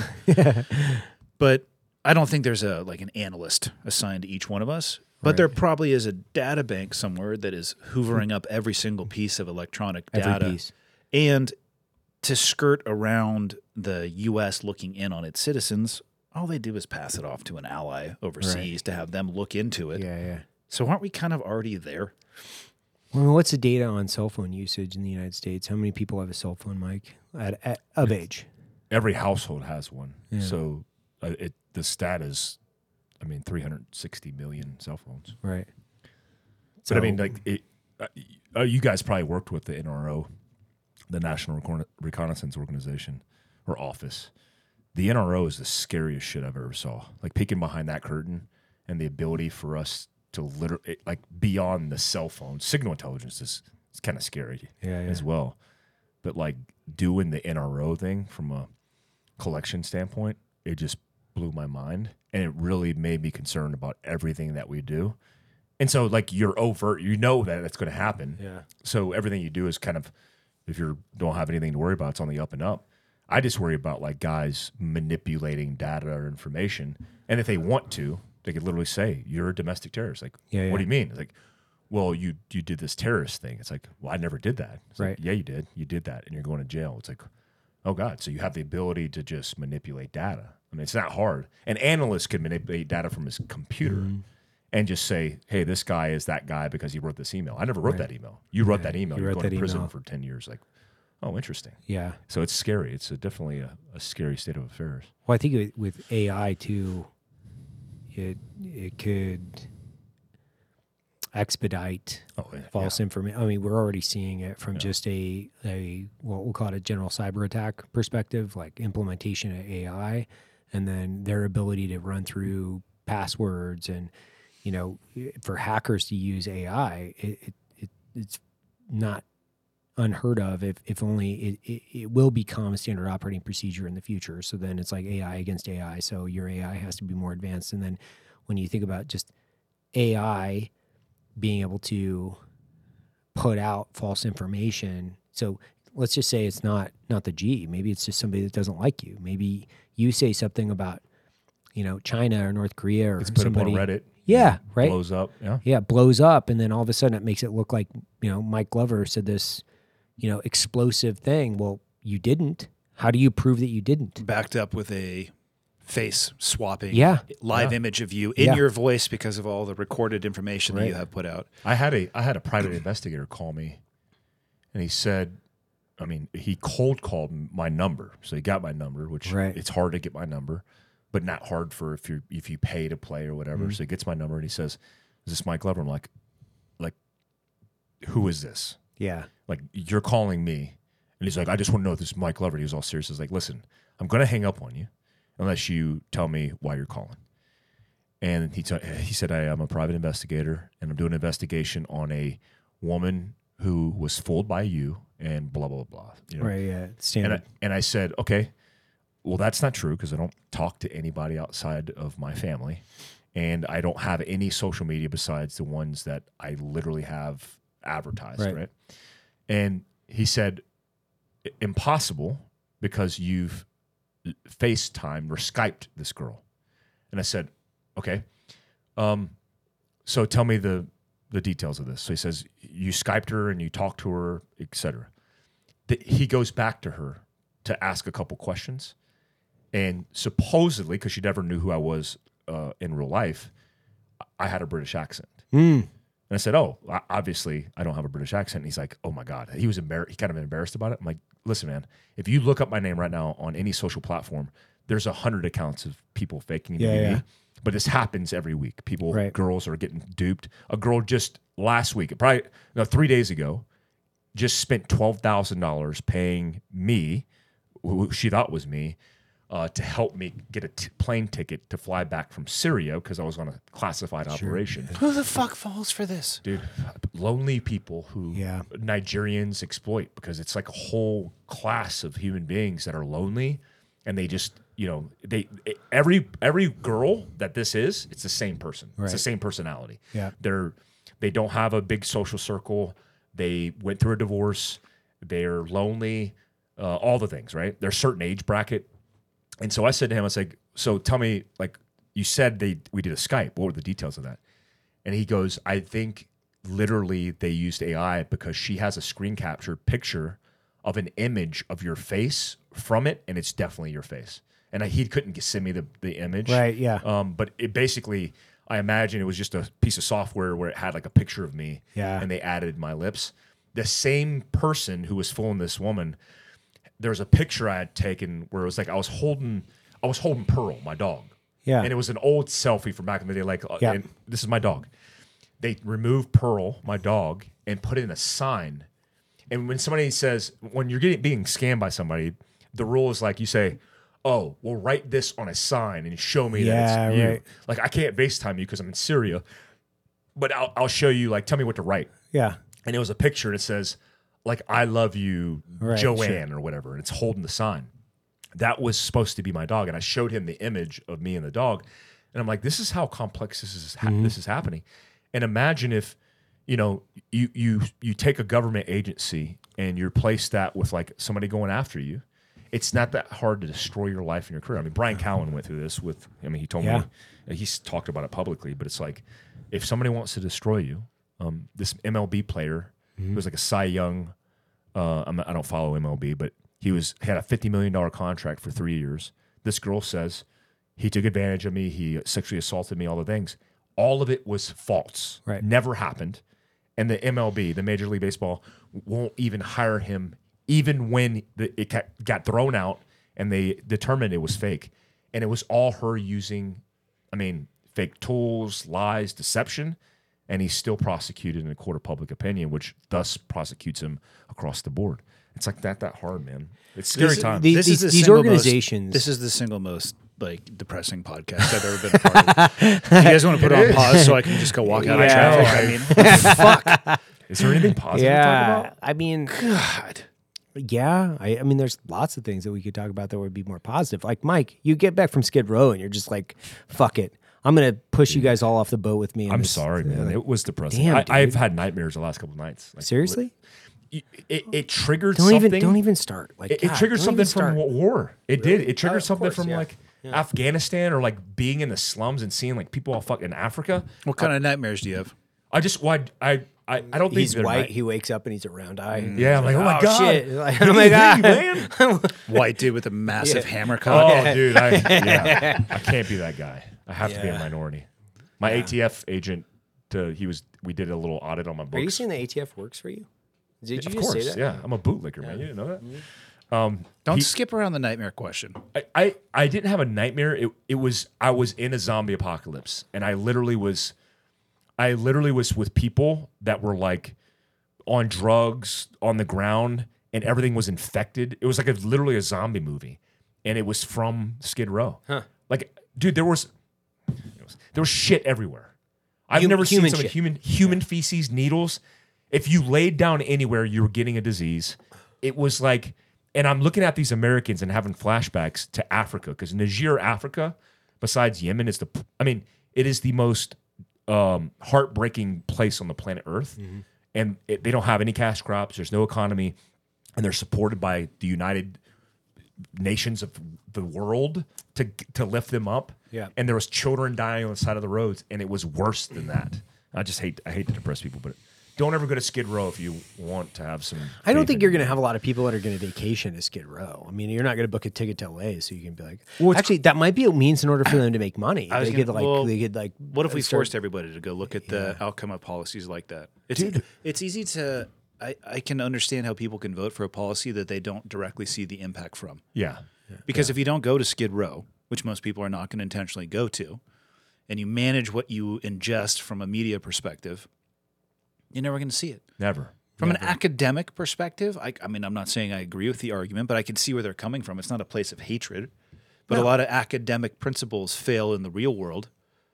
But maybe they should be forced to go. Yeah, Gavin Newsom would be great to see him go there. I think that's the thing is like these are thought exercises that ultimately should be left in academic institutions before they're ultimately tested in a lab and then rolled out, because that's part of the failures. They're using part of these policies as a testing ground, and then they're scaling them before they're ready to roll out. Like these are failed. So recognizing failure too, which would be like, hey, we're going to come up with minimum success criteria. Have we impacted homelessness in the United States? Have we dropped it? Are we spending less? Have we decreased it? Have we, put a dent in the opioid crisis? Like these are all the things like minimum success criteria. What is it? So if we're going to pay for a policy, shouldn't we say these are the outcomes we expect, and if we don't reach this, we have to make changes. There has to be. It was the same problem I had with the global war on terror. It's like, what is the success criteria? Is it stabilization of the region? Is it, what does stabilization look like? What are the goals and objectives associated with this? They didn't fucking have any. Like every 2 to 4 years, something else was changing. They were changing shit like their underwear. Like, oh, we're all of a sudden going to, stand up a new country, and we're going to enact a constitution, and we're going to do this, and that. And then it's like, but what was the original purpose? What were we trying to solve? What was the problem? Have we graded ourselves successfully other than a fictional body count? Like, how much are we spending in both blood and treasure? Like, what are we doing? And these guys can't answer that. Like, there's no business in America that could run without goals and objectives and minimum success criteria. There's no business that could run like that. Zero. Like, oh, we're just going to do this, and then you guys keep writing the checks. Keep sending us your kids and keep fucking paying your taxes, because we're going to be in these like endless endeavors of failure because we think they're cool. I mean, at the bottom line, that's basically what it boils down to. We think it's cool. Yeah. And now this is somehow even more depressing than it was 10 minutes Well, ago. let's talk about. Did you see what the fuck? The Tesla Model X was bulletproof. The Plaid Model X. Yeah. You're talking about the Cybertruck. Oh, yeah. Cybertruck. Sorry. Jack Osborne has the Plaid Model X. Yeah. Bro. Is that the one where the doors come up? Yeah, they come up. Yeah. Dude, it's the fastest. Like, he went 0 to 60 and like it goes 0 to 60 in 2.6, I think, something like that. Bro, it was the fastest shit I've ever been in my life. I could not believe the ludicrous speed of that thing. And it's not the fastest one. The sedan is, right? Yeah, the sedan is the fastest one. Yeah, it goes 0 to 60 in like 2.5 or 2. Something crazy. Ridiculous. It's crazy. It's insane. Yeah. You guys saw that video of Joe shooting the arrow? Yeah. Oh my gosh, was man. that the Cybertruck, like his Cybertruck? Or was that just what Elon That was the one they drove. That's they so drove dope, it to man. there. They drove it over I'm there. assuming Elon drove it over there. I Yeah. want one And he's of the like, Cybertrucks. shoot it man. right now. It's so bad. I just want to test it for like bug out shit. Like, I thought it was super funny though. He's like, they're sitting there at the desk or whatever. He's like, hey, let's get up and shoot this fucking thing right now. Hey, he's like, I think I can get in there. Joe's like, I have a 90-pound bow. It slightly dented it. Like Slightly blew the arrow. What the hell is it made of? Metal. Was it steel? Like a steel hole? He said that shotgun, Tommy gun, which is that a 45? Oh, Yeah, it's 45. So, Yeah. Impervious to that. Yeah, 9 mil, 45 shotgun. It comes out of Out of the factory. Out of the factory. It is essential. I mean, my word's not his. Impervious to that shit. So I went on the website, on Tesla's website, to like, I thought it was available to buy. And for $100, you can get on the list. Yeah, that list has been available now, I think, for about 5 years. So good luck. Long. Yeah, it's long. What are your thoughts on the look of that thing? It looks like dog shit. I don't like it. I would not. I mean, First thing you'd have to do is wrap it. I was gonna say, I'd be worried at wrap like it. driving it into like sunset and it fucking reflecting off of that silver into your eyeballs. Yeah, black multicam. I would wrap it. Black multicam? Yeah, I think that would look sexy. Hey, that one. hey, hang it up. Yeah, hang it up. Hang up this Hang it first up. time. Really? Hang it up there, I Sergeant wrap Major. everything in multicam. You don't like that? Take I it easy. hate to say this. I don't like it. What would you wrap it in? I do everything matte black. Like everything's matte black. Matte all the black or time. matte green? Yeah. Matte greens. I don't know. I do everything matte black. You like it? Black. I like. No sugar, no cream. Yeah, it's just everything's like I subdue everything. Like it's just it's The what I concept do. of the truck seems badass. I don't know. It's like 3 years late, right? It's like 2 or 3 years late. Oh no, we're well past that point. I Really? think so. Yeah. Oh, yeah. Yeah. I remember it coming out a long time ago and thinking, "Ooh, I want this," and it never For seen it. years, it's been the same thing. Years. And Yeah. I don't. They've been getting that bulletproofing right. It's like, hey, next year production starts. Hey, next year production starts. Hey, next year production starts. I why believe they've now said tail end of 24. The first models will actually hit the streets. That's not good because that list, like you said, is like years long. Oh, I'm sure. And so you're not gonna. Yeah, Plus, what do you think the sticker on one of those things would be? I know it's $100 to put down your. It's got to be $100,000. It's got to be $100,000 easy. I would think 100.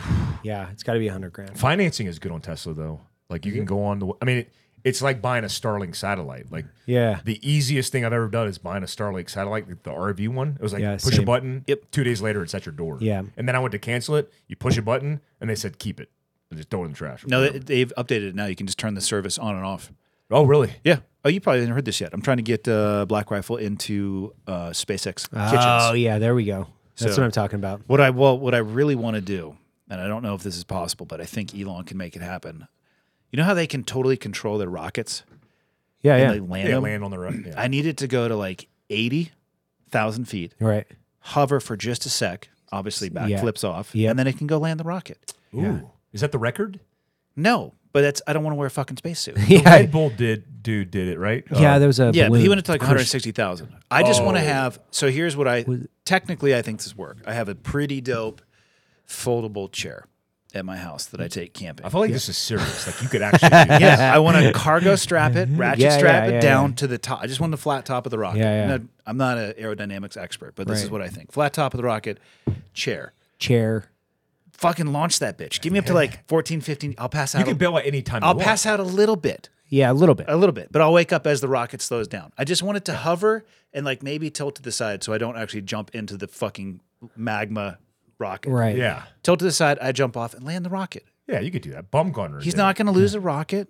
Probably, I don't know what it costs to fill those up. It's probably not that bad. Just to take it to the town pump, Probably, and just probably be a couple $1,000,000 bucks. 50 mil. That's not Like I think it'd probably be a couple $1,000,000 in fuel. But I'm just imagining. minimum. But I think it'd be dope if SpaceX was serving BRCC. I mean, obviously we'll put BRCC on the side, Of course, yeah, yeah, right. on the rocket. But yeah, Starlink, that shit has been a game changer. Yeah, so if there's and anybody, you can turn it on and off now. It's great internet. Yeah. It's Oh, great. it's great. Have you seen the satellites track across the sky when they launch them? Mm-hmm. Yeah, Straight lines. Dude, it's crazy. I was at Spanish Fork. We have a range, Cafaro's range, and we were out there doing a class, and you could see all the stars. It's super dark. There's not a lot of noise pollution, and we saw them blob, and then all of them you literally looked like you could grab them. It was crazy. It was insane. What a crazy time that we live in, where it's like, yeah, they're launched. yeah, they're They launching. lob 'em. I was like, what do you mean like launch? Like, some guy was like, yeah, they launched them from a location, and then they orbit. I had when we were in Antarctica for the 777, Elon, when he was dating Amber Heard. He dated her? Amber Heard? Yeah, welcome to 2023. Did you know that? God, do you even subscribe to BuzzFeed at all? I Super just- reputable I source. just know she pooped in her bed and did some. Oh yeah, the Johnny Depp, Which is why I'm not turned that's on. such That a was good court fucking case. fascinating It's trial. awesome. I was talking with you about it. It's like Yeah. my favorite thing about that trial is that he just doodled the entire time, and Just fucking and he'd be like showing it to his lawyer. His lawyer would be like, "Oh, that's excellent," and they're like fucking dissect. Yes, he had a kilo of cocaine. He's just like, here's a doodle of a fucking unicorn. Yeah. She wanted to go to Antarctica, so we were there with ALE, the McDowell. Yeah, we had yeah. fucking dinner with him. Yeah, so he's yeah. one of the partners in Antarctic Logistics and Exploration, I think it is. He paid to have an entire camp made. So there was where we stayed Right. on Union Glacier, and there was people going out to like Mount Vincent. Like Alex Honnold was out there doing some ascents up there. There was a guy out there who took a Starlink satellite to the top of Mount Vincent, and they live streamed on New Year's Eve 2022, going into 23. We got there in early January, so he was still there. But there is a camp out there that is like ultra fucking bougie because Elon paid for it all because he was going to take Amber out there. They've never fucking gone. But so I met this, his name's Tyler Carnevale. Had him on the podcast, and he totally broke down how all that works. They launch him up in a satellite, and it just spits him out the side, and that's why you see him in a line. Is it every night? Huh. Like It's what? however often they launch it up there. But the Right. reason they're so compressed is that they've just come out of the deployment device, and then they're the boosters on each individual one of those satellites pushes them out to where they're going to have their geosynchronous orbit. Right. It's insane. wild. Geosynchronized, which means a stationary satellite that essentially moves with the Earth as it's rotating. So it moves. It stays in one spot. Yep. Just. But you won't have cell phone reception in parts of like Salt Lake City, which I'm like, I don't even have cell phone reception in my house. I'm like, I don't. I have to connect to Wi-Fi. Like I can't make a phone call. I'm on Starlink because I could use the whatever. Yeah. But I literally in my bed don't have reception on my cell phone. You shouldn't be using your phone in bed either way. Really? You don't think so? No. You need to go to sleep. You need to get. Do you not listen to Huberman?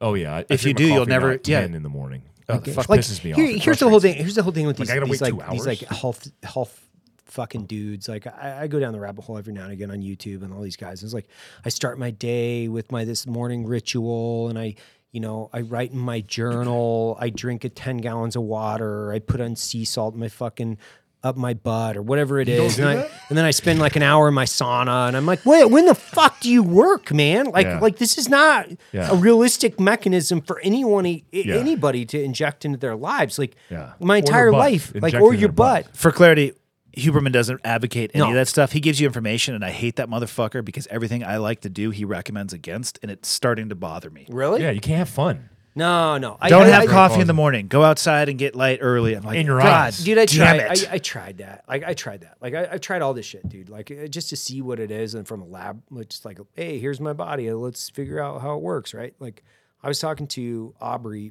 I don't know, 5-6 years ago, whenever it was. Before he lost his mind? Yes.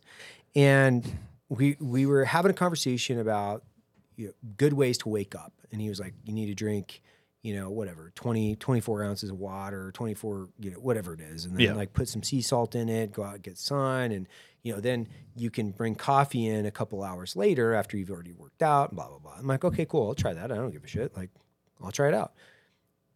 No difference. Like zero difference.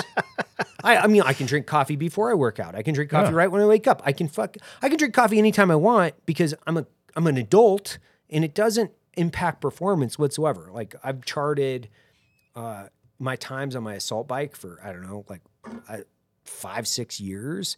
And I was like really into this where I was like, I'm doing the same thing every day. I'm going to like hit the assault bike. I'm going to hit it hard for X amount of minutes, or I'm going to run or whatever.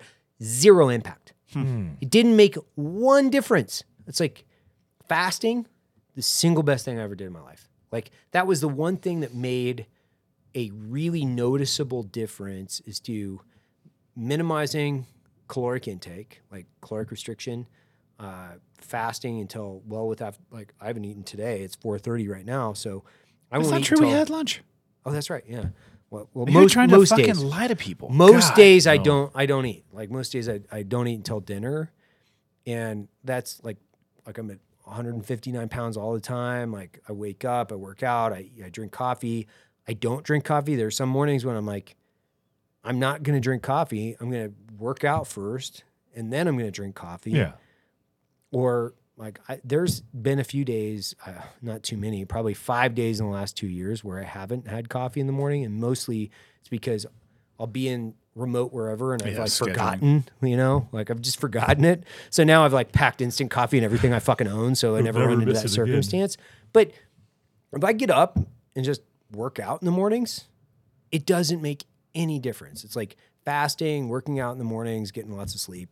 Okay, dude. Salt in the butt. Like, huh? Just Yeah. or Or Himalayan. You can't just use regular big salt, chunks. right? How do you get it up element there? stuff. The element stuff's One awesome. of those Dude, I love those things. God, What is what that stuff. called? Firecracker Farms. Firecracker man. Farms. So Jesus. good. I love that I stuff actually so like it in much. the coffee. I don't know who turned me on to that. That was you because you did it on your podcast. Oh yeah, you told me about like put it in the coffee. Yeah, you put it in your coffee. This stuff is you've had that amazing. stuff too, right? You've never had that? The three of us sat at your we dinner s- table God. and put salt. How many times have you been struck in the head? Yeah. Oh, sorry. I just had neck surgery. Yeah. Oh, does that affect your impact brain? memory? Yeah. Oh, I'm gonna put salt in my butt on the way home. How would gotta you be get salt Himalayan. in your butt? With that thing. Like Yeah, a with speculum, and then you do a handstand, and then great. you just. Exposing your butt to the sun it has actually been a game changer for me. If you like open your butthole to the sun and just direct UV light, I'm sure your neighbors on love the that anus. too. Yeah. It's like your neighbors just love that. they'll use it against. It's all AI driven. I never did that. Yeah, you've never done that. There's no pictures of that. I hope I'll not. deny them all. Fuck, I hope there's not. I like mean, an I've axe had wound. a cold plunge like in and around the office or my house. Like it's a horse trough that cost me $150 or whatever. at put Home ice in Depot, it. and I put ice in it. I just fill it up with cold water, keep it in the shade, and I mean it's like goes up in the summer. Okay, buy a few bags of ice, throw it in there. Like it's good. Like I like that morning routine where work out, hit the cold plunge for 5 or 10 minutes. Like I'm not in there for like 20 minutes because it like just wakes you up. Oh, yeah. right? I do And- like that. You don't? Do you have a cold plunge? Yeah, we have one at the training space. Oh, that's right. Right next Yeah, to the we, sauna. we just put one in HQ, and then I have a sweat tent. I What think the it's fuck cool. is that? It's basically a It's like a sauna for peasants. yeah. It's like a trash bag with Is that? a wooden Are you stove talking in about? it. Put it over your head. I got like a a slider underneath it. I got a sweat tent. It's Yeah. like it's a mobile sauna essentially. Yeah, I've actually it's cool. I've actually heard never used one. I've heard great things. It's about really easy to use. Is it? It's literally like a hunting tent. Oh, like a but blind. It's, Yeah. It's what it looks like. sweats you that Oh, well. okay. Yeah. Yeah, and it is mobile. It's easy to set up. I can pop it up. It's cool. Cool. How's the new HQ going? It's going good, man. The jiu-jitsu side, we have 20 members signed up. We have Victor from Origin. You guys just came back from the Origin camp. It's good. It's like everything I have to teach a class in an hour. Oh, cool. Leah's Friday going to come afternoon to a club. seminar there next month, Yeah, December. yeah. Leah and you. I'm not teaching. I'm not. Yeah, I'm Leah's not a teaching. coach. Yeah, she's I'll doing the sit stuff. there and participate, but I'm Yeah. I'm not teaching shit. Yeah, it'd be fun, man. Tim Kennedy's coming out in Oh, January. thanks. Yeah. That'll decrease your membership, but Yeah. Yeah. He will lose everybody because they're like, man, this guy. It's gonna hurt everybody. He's like a silverback, just rolling over everybody, sweaty and hairy. Can we at over least here. close this fucker out on a positive note? Yeah, Like, yeah. What do we got? What do we got coming up? We've got lots of shit coming up. Actually, we're going to Moab. We're gonna do that. Oh, yeah, that's in, like, a couple Overland. weeks. Like Yeah. That's like Who else going there? The three of us: Yeah, Mike Sorelli, Tim Kennedy. Tim Kennedy, a guy named Boots, and fuck, am I forgetting anybody? If I am forgetting anybody, I apologize. It's not intentional. Small crew though. Oh, Pete from from Origin is Origin. coming out. We're going to be testing out Yes. some of their new. I'm going to call it technical outerwear. Again, my word's not necessarily his. In case I'm mischaracterizing that. You two are, of course, the only people who have not responded to the email with the request for your 100%. sizes. Yeah, 100%. But I just gave him this morning. But he knows both you and should know your sizes Yeah. anyway, so that shouldn't be that big of an issue. That's gonna be fun. Yeah, we're gonna do a jump into Moab, some light overlanding stuff. I'm using it as a chance to again just do a shit ton of podcasts, Yeah. do some content stuff. Yeah, It should be good. I'll have Rock Hard there. Yep. who's that? My Oh, media yeah, guy. Yeah. Oh, He has Asian the squad. Yep. So that's a positive. Yes, we can look forward to that. Yeah, it's We be look fun. forward to that. It's be Yeah. fun. What Yeah. else? Everybody gets to say one thing positive. Mine was Moab, What's even though I yours? didn't bring it up. Technically, Moab was his, but I just took it. Yeah, it's fine. You have anything? Yeah, so I'm going out to the fights in Madison Square Garden next week. Who's fighting? Or UFC, so whatever it is. Oh, badass. Yeah, so I'm going out there. That's going to be epic. And Madison then Square Garden is in New York. Is Yeah. there Wow. any titles on the line? Well, who's the headliner of that fucker? Don't say that. Like I don't know, man. Like Okay, I good. don't follow that stuff well enough. You'll be in the front row, not understanding what's going on. And Perfect. then I get to go down. I'm going to cruise down to San Antonio, spend a few days down there. Going to go to Kill Tony with Joe. Yep. So that's going to be epic. Oh, that's Like, gonna be awesome. bro. Like Yeah. so that'd be rad.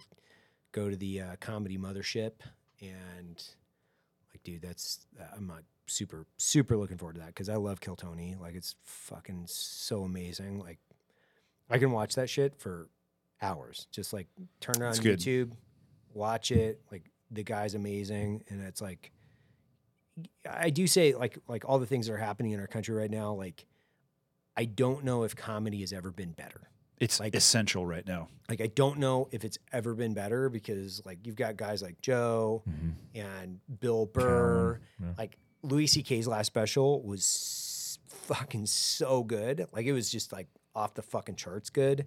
And hopefully he Shane stopped Gillis, jerking off on people. Leo, You know, like, dude, yeah, this that's guy, like these guys are fucking epic, man. Like we're living in this time where it's like, you know, we get to go see the equivalent of like Carlin, right? And Yeah. like we get to hang out with guys like Brian Callen. Like, how fucking lucky are we? It's like we get to hang out with these dudes that are at the top of their game. They're, you know, filling stadiums. They're packing coliseums, right? They're fucking amazing. So it's like, comedy's never been better. I can't wait to get down there because it's like going to be so much fun, man. Don't fuck this up. I was going to say, close it out on a pot. Yeah, no, just- don't I fuck got this it. up. So I'm going next in a week and a half. I'm going to Bozeman, Montana for the day. Clay Croft, who owns Expedition Overland, has a new ranch, and we're going to survey it because we're going to use it to do some stuff, including like mobility stuff, overland stuff. But we're going to do the first Fieldcraft Survival Expo there. Oh, nice. Which is like the survival, tactical, overlanding, and hunting in one space, which I don't think we do very well because it's all divided. Yeah, right. And that same person who drives to Tacoma, he likes to hunt and he likes to shoot guns. We're going to do all of that in one spot. So that's epic. And Clay and his wife are amazing people. They're at Seaman right now, and they do a whole bunch of cool stuff for the overland community. It's going to be fun. Awesome. I'm looking forward to it. Sweet. Well, ending on a positive note. The only positive note of the show. Yeah. Good job.